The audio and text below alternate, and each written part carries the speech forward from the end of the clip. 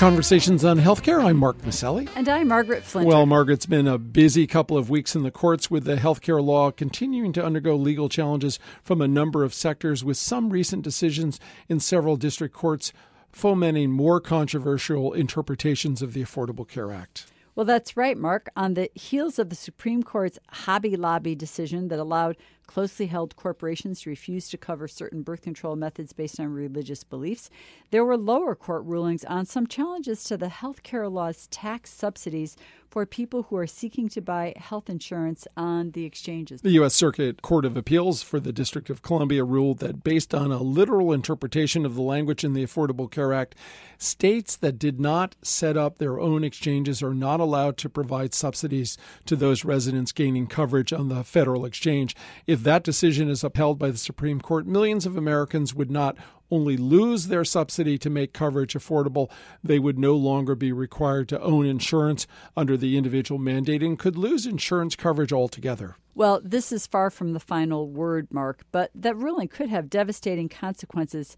I think it needs to be noted, though, that a second ruling on the matter in a U.S. District Court in Virginia upheld really the same thing, the legality of the tax subsidy, saying that the IRS does have within its purview the ability to authorize subsidies for government-mandated programs. So essentially, we have a diametrically opposed view from the D.C. Circuit Court decision. We're kind of used to those diametrically opposed views coming out of Washington these days. We are, and hopefully on a subsequent show, we're going to have Jonathan Gruber on, who was cited in that U.S. District Court in Washington's ruling, and we'll hear from him, his thoughts on it. It's left quite a lot of confusion, though, Margaret. Millions of Americans have gained coverage during the first open enrollment, and at least 75% of those Americans are receiving some sort of tax subsidy to offset the purchase of that insurance. So a majority of those who gain coverage could be impacted by these decisions. Americans stand to lose some $36 billion in premium subsidies if the D.C. court decision is upheld. And the Urban Institute paints a pretty grim picture if this scenario does play out, Mark.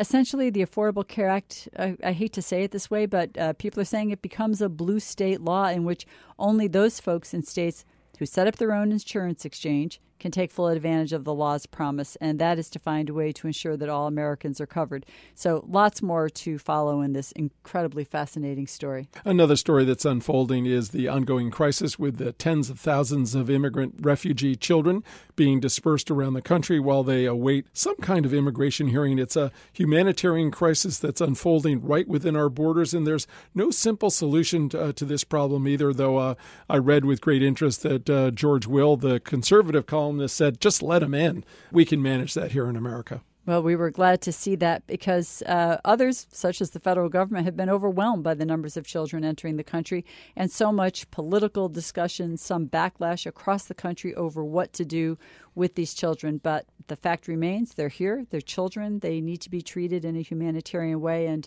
from what we're reading, many of them have escaped just unimaginable violence and threat in their home countries. Numerous organizations like Save the Children are stepping in to assist in the process to see to it that their needs are met and that children are properly cared for. So another unfolding story that we're keeping our eye on, Margaret. And our guest today has her eye on global public health issues as well.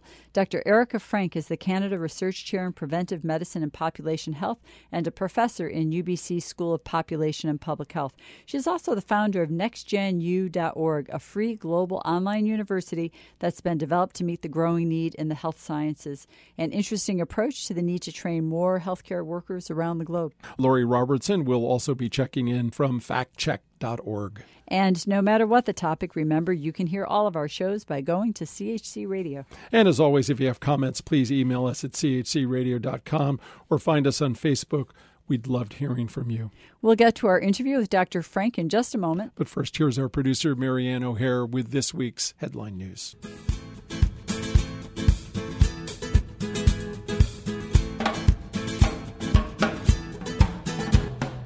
I'm Marianne O'Hare with these healthcare headlines. House and Senate negotiators announced an agreement on legislation that would allocate $17 billion to overhaul the Department of Veterans Affairs' sprawling and beleaguered healthcare system. But the deal doesn't give the department everything officials there had said is needed to fix the problems. The agreement set off a rush on Capitol Hill to gather signatures from members of conference committees working on the bill so it could be put to vote in front of the full House and Senate before lawmakers adjourned for August recess. The legislation ends a sometimes rancorous standoff over how much to spend to begin to fix the department, and it would help ensure that veterans who face long waits to see doctors at the department's facilities could get appointments more quickly with private physicians. The agreement came about from some rare haggling across party lines, something not seen much in Capitol Hill these days. Medicare's Hospital Insurance Trust Fund, which finances about half the health program for seniors and the disabled, won't run out of money till 2030, 4 years later than projected just last year and 13 years later than projected the year before the passage of the Affordable Care Act. Unlike Medicare, however, the part of Social Security that pays for people getting disability benefits is in far more immediate jeopardy. The Disability Insurance Trust Fund is projected to run out of money in 2016, 2 years from now. On Medicare, the news was mostly positive. Medicare considerably stronger than it was 4 years ago, according to Health and Human Services Secretary Sylvia Burwell. She noted the recent slow growth of the program's spending will likely mean that Medicare Part B premium charged to beneficiaries, currently $104.90 per month, will remain the same for the third year in a row. That's zero growth. But whatever reason, no one contests the slowdown has been dramatic. Medicare, which covered an estimated 52.3 million people in 2013, spent $582.9 billion, and for the second year in a row, per beneficiary costs were essentially unchanged. And how we train our doctors. An expert panel recommended completely overhauling the way government pays for the training of doctors, saying the current $15 billion system is failing to produce the medical workforce the nation needs. They're recommending substantial changes, according to health economist and former Medicare administrator Gail Walensky. The federal government, mostly via the Medicare program, currently provides more than $11 billion per year in payments to support the training of doctors who've graduated medical school. Most of that goes to the hospitals that sponsor interns or residents. There are persistent problems with uneven geographic distribution of physicians, too many specialists, and not enough primary care providers. HPV, the virus that causes most forms of cervical cancer, there's a vaccine for that, but you wouldn't know it from the numbers of teens receiving it. Though the vaccine against human papillomavirus is highly effective in preventing certain forms of cancer, the number of preteens getting the vaccine is still dismally low, according to the Centers for Disease Control and Prevention. One of the top 5 reasons parents listed they hadn't vaccinated their children was that it hadn't been recommended to them by a doctor or nurse. Federal health officials have for several years been recommending that all preteen boys and girls be vaccinated around age 11 or 12 before the initiation of sexual activity. But data from the national survey released shows only 57% of young women ages 13 to 17 and only 35% of young men have received one or more of the doses. I'm Marianne O'Hare with these healthcare headlines.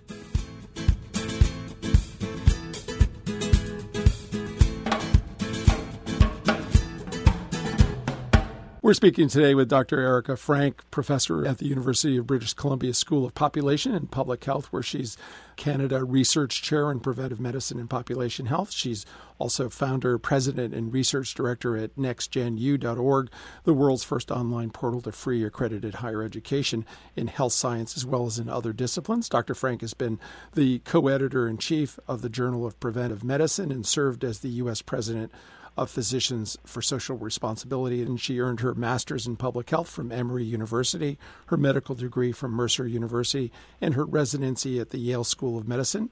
Dr. Frank, welcome to Conversations on Healthcare. Thank you so much. We are in this midst of radical transformation in healthcare and how we deliver it, how we teach it and disseminate it. And you've been instrumental in creating the world's first online university focused in on health sciences. And this is an area not generally associated with online learning by traditionalists in the health industry.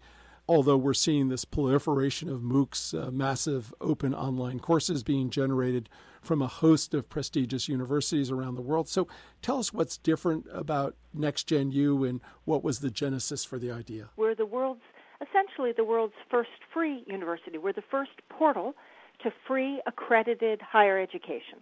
So the first place you can go to and get credit from a university for taking a course for free, which is different from MOOCs, right? They give courses for free but don't give credit, or they give those courses for free, and then you can get a certificate if you're willing to pay. So all of that's bundled together for NextGenU. And then we also have a lot of other characteristics that are different from MOOCs. Some shared with traditional education. For example, we provide mentored activities and peer activities, especially important, of course, in the health sciences where there are a lot of skills that you need to practice. And we have evaluation built in quite thoroughly, both in a qualitative and quantitative way. We're ad-free. We're free of other barriers as well, like time and place. So there are quite a number of differences from MOOCs.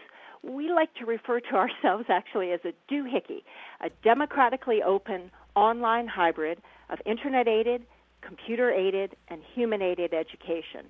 So for your radio listeners, that does indeed, as the acronym spell out, I love it.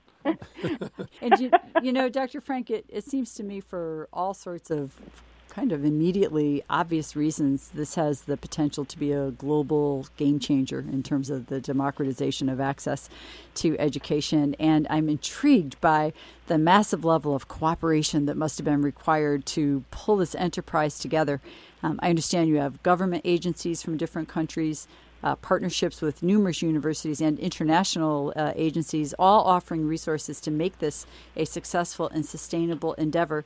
So I wonder if you would share with our listeners some of the primary stakeholders that you've engaged and involved in this project, the agencies and countries you're working with.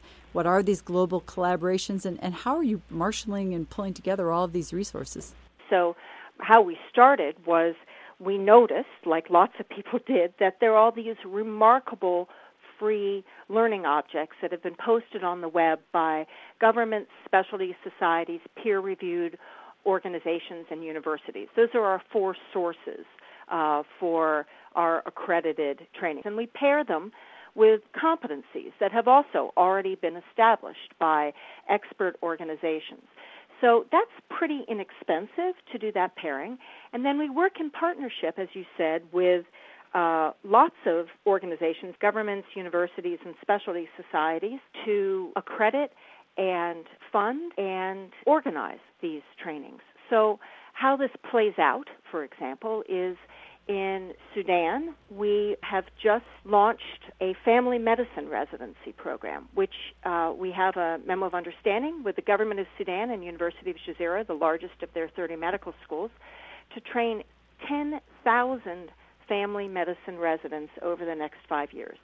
We work in partnership with the university, which does the admissions and guides the residents, sets them up with the clinics and the mentors. And we work with the government of Sudan, which pays for the residents' time, which pays for the clinics, which pays for the patients to go to them. And we have a grant from Grand Challenges Canada to work on that, and a similar project in Kenya. One other example to give might be in Ecuador, where we're working with the Accreditation Council on Graduate Medical Education International and the American College of Preventive Medicine to create a globally available preventive medicine residencies. And we're doing similar kinds of initiatives in over 100 other countries, including in the U.S. and Canada. And, you know, maybe a few more details about the size currently of how many registered users you have. And I'm sure there's this conflict that goes on with the traditionalist in terms of how effective this training will be. So you might want to walk our users, our listeners, through some of the battles that you've had to fight and how those have been resolved. So I'm a Canada Research Chair, as you pointed out, and this is what a lot of what I spend my research time doing is examining the efficacy of this new kind of educational model. And we've done multiple pilots. The three that we've done in North America, having been trained and taught in North America, and having that be the gold standard for many people for training in medicine and public health in the world, that's where we wanted to do our proof of concept. So we did two substantive pilots, one at the Uniformed Services University of the Health Sciences in Bethesda, Maryland, and at University of Missouri with our emergency medicine training. And we demonstrated at both Bethesda and at Mizzou that NextGen users do as well as or better than traditionally trained medical students at two of the most highly resourced emergency medicine training programs in the world, that was very encouraging. And then we also did a flipped classroom at Simon Fraser University with our environmental health course, one of the core MPH courses, and found that students, again, performed identically on knowledge tests, but reported liking the course even better, substantially higher, like 20% higher course evaluations. So we've been very pleased in terms of the proof of concept that it's performed magnificently in North America, and it's performing quite wonderfully at our pilot sites in less developed countries as well. The main foundation of our sustainability is generosity in terms of learning objects, course creators who assemble the courses, folks with expertise in the area who are willing to spend about a month's worth of time over whatever time period they're willing to give to help us assemble the course. But we also have more traditional academic sources. We just received a $15.5 million endowment from the Annenberg Physician Training Program. We've gotten 3 grants from Grand Challenges Canada, one from NATO Science for Peace program, one from WHO. So because our burn rate's so low, for our core expenses, about $250,000 a year, that's the equivalent of a couple of fairly fancy faculty members at most academic institutions.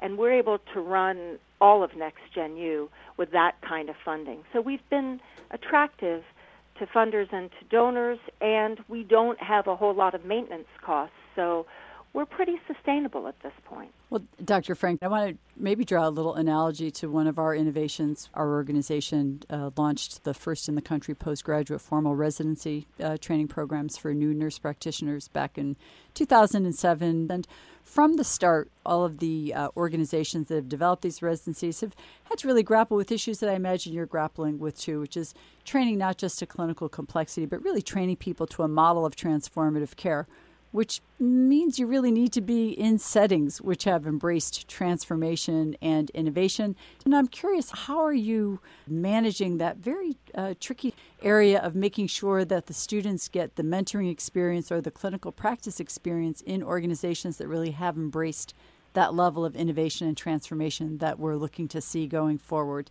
So we have built in mentored and peer activities. For example, I ran the preventive medicine residency program at Emory University for a dozen years before I came here, and we used the ACGME competencies, Accreditation Council of Graduate Medical Education competencies, to form the structure of our residency program and identify learning objects and activities that our residents needed to do. We do the same thing with NextGenU.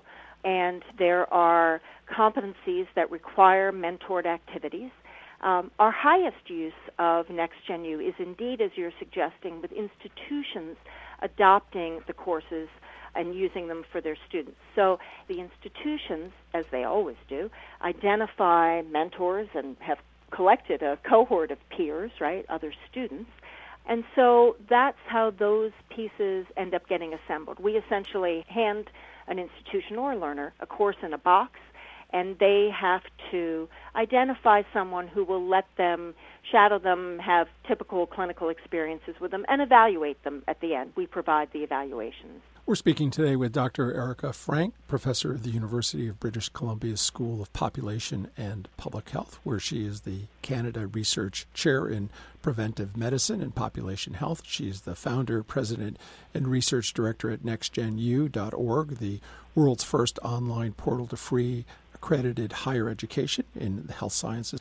Dr. Frank, in addition to NextGen, you've focused much of your professional attention on preventive medicine, conducting quite a bit of research in that area, and you have a particular focus of study on how practitioners' own prevention behaviors impact their patients. And you found some interesting results in that area. How important is do as I do in getting patients to practice better prevention in healthcare?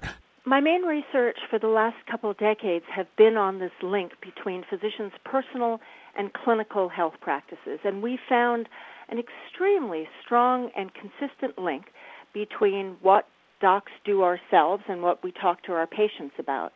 So for example, as you know, I'm riding my exercycle as we talk. This is the kind of thing that if a physician manages to overcome barriers and to figure out how to do it for themselves, it makes them, we have found, more believable and more motivating to their patients. Mm-hmm. So that research has been on identifying that link between what doctors do ourselves and what we talk to our patients about, and then trying to encourage physicians to have healthier habits so that we can have a healthier population as a result. Well, Dr. Frank, among all of the things you've done, you're also a past president of Physicians for Social Responsibility, a winner of the Nobel Prize for Peace, and certainly an organization we've long admired.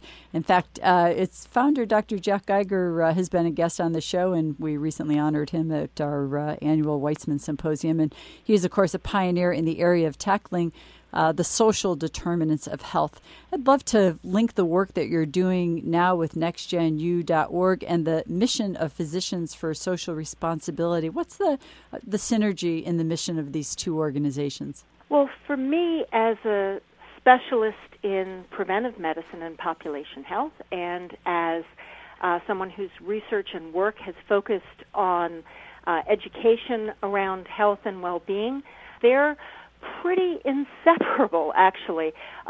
This is both true in practical terms. We have a climate change and health course, as well as our environmental health course with NextGenU that PSR is a co-sponsor of. And it's also true in more philosophical ways. Both NextGenU and Physicians for Social Responsibility are interested primarily in addressing the gravest threats to humanity and in trying to redress them through health sciences education and through rational approaches to dealing with the terrible problems now and increasing problems that are going to be coming from climate change. So that's one of the areas where we have a great deal of overlap.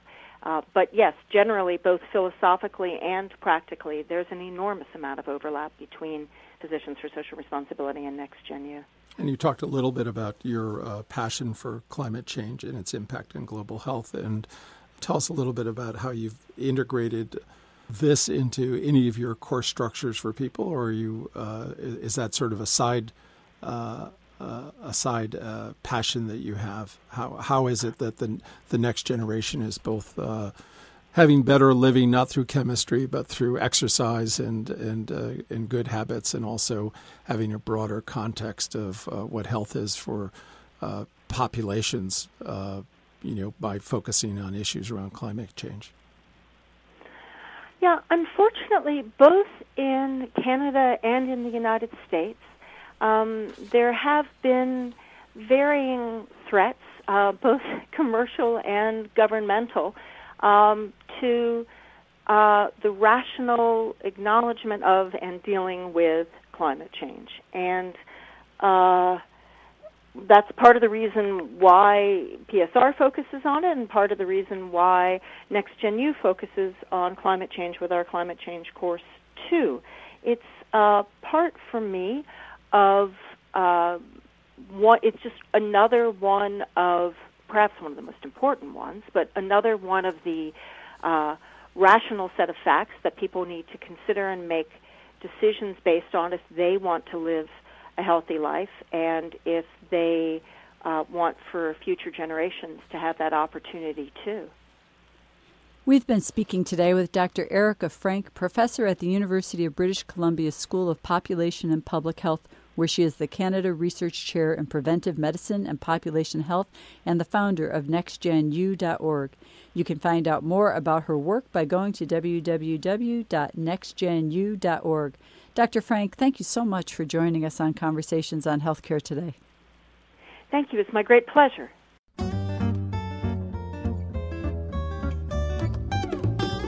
At Conversations on Healthcare, we want our audience to be truly in the know when it comes to the facts about healthcare reform and policy. Lori Robertson is an award-winning journalist and managing editor of FactCheck.org, a nonpartisan, nonprofit consumer advocate for voters that aim to reduce the level of deception in U.S. politics. Lori, what have you got for us this week?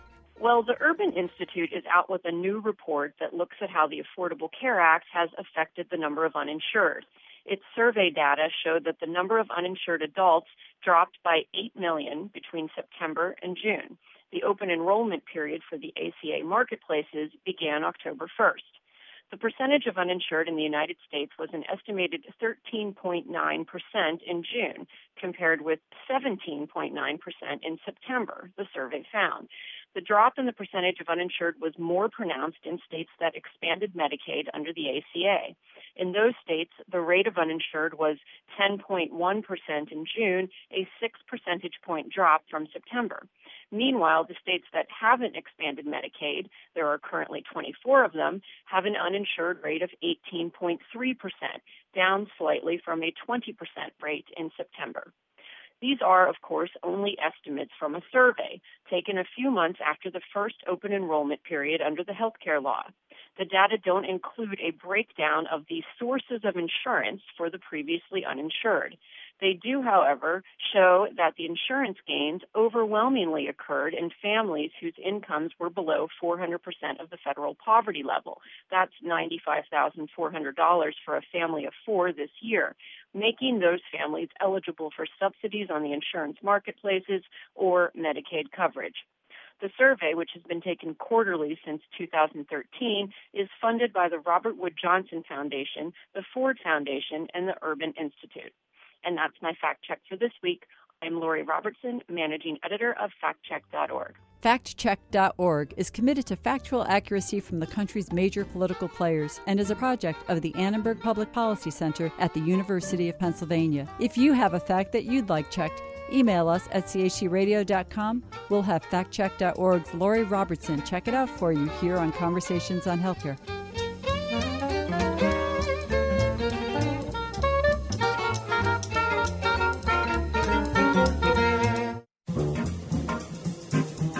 Each week, Conversations highlights a bright idea about how to make wellness a part of our communities and everyday lives. Medical errors are believed to be responsible for about 100,000 deaths per year. The medication errors play a big part in that number. In a study just released in the Journal of American Medical Informatics Association, showed that a newly designed electronic medication alert system had a significant impact on the reduction of prescribing errors. We focused on alerts that are presented to physicians during the medication ordering process. So when they're in an electronic health record, how the alerts are displayed to them. And we found that there were some changes that we could make in how they were displayed that saved them time and reduced prescribing errors. Dr. Elisa Ross is a human factors engineer, focusing on how clinicians and patients interact with the healthcare system. She conducted a study at Raudebush Veterans Affairs Medical Center in Indianapolis.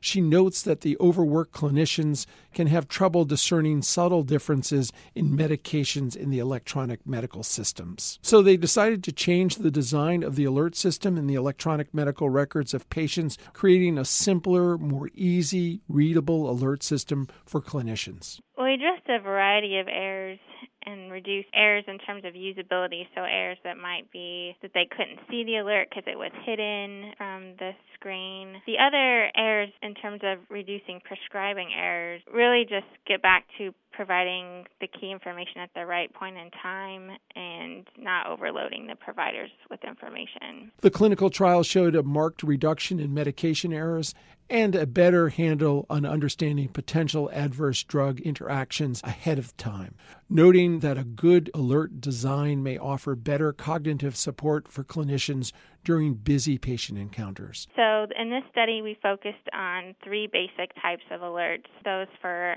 adverse reactions, where a provider is ordering a medication that the patients had an allergic reaction to. We also looked at drug-drug interactions. And then we also warned providers about cases where a patient had low creatinine clearance or impaired kidney function. The results were so convincing, they're expanding the trial to further test design ideas that make the process even more seamless for clinicians prescribing multiple medications every day. A simpler, clinician-faced approach to reducing all too common prescribing errors, yielding better outcomes for patients and their health practitioners. Now that's a bright idea. This is Conversations on Healthcare. I'm Margaret Flinter. And I'm Mark Maselli. Peace and health. Conversations on Healthcare broadcast from the campus of WESU at Wesleyan University, streaming live at WESUFM.org and brought to you by the Community Health Center.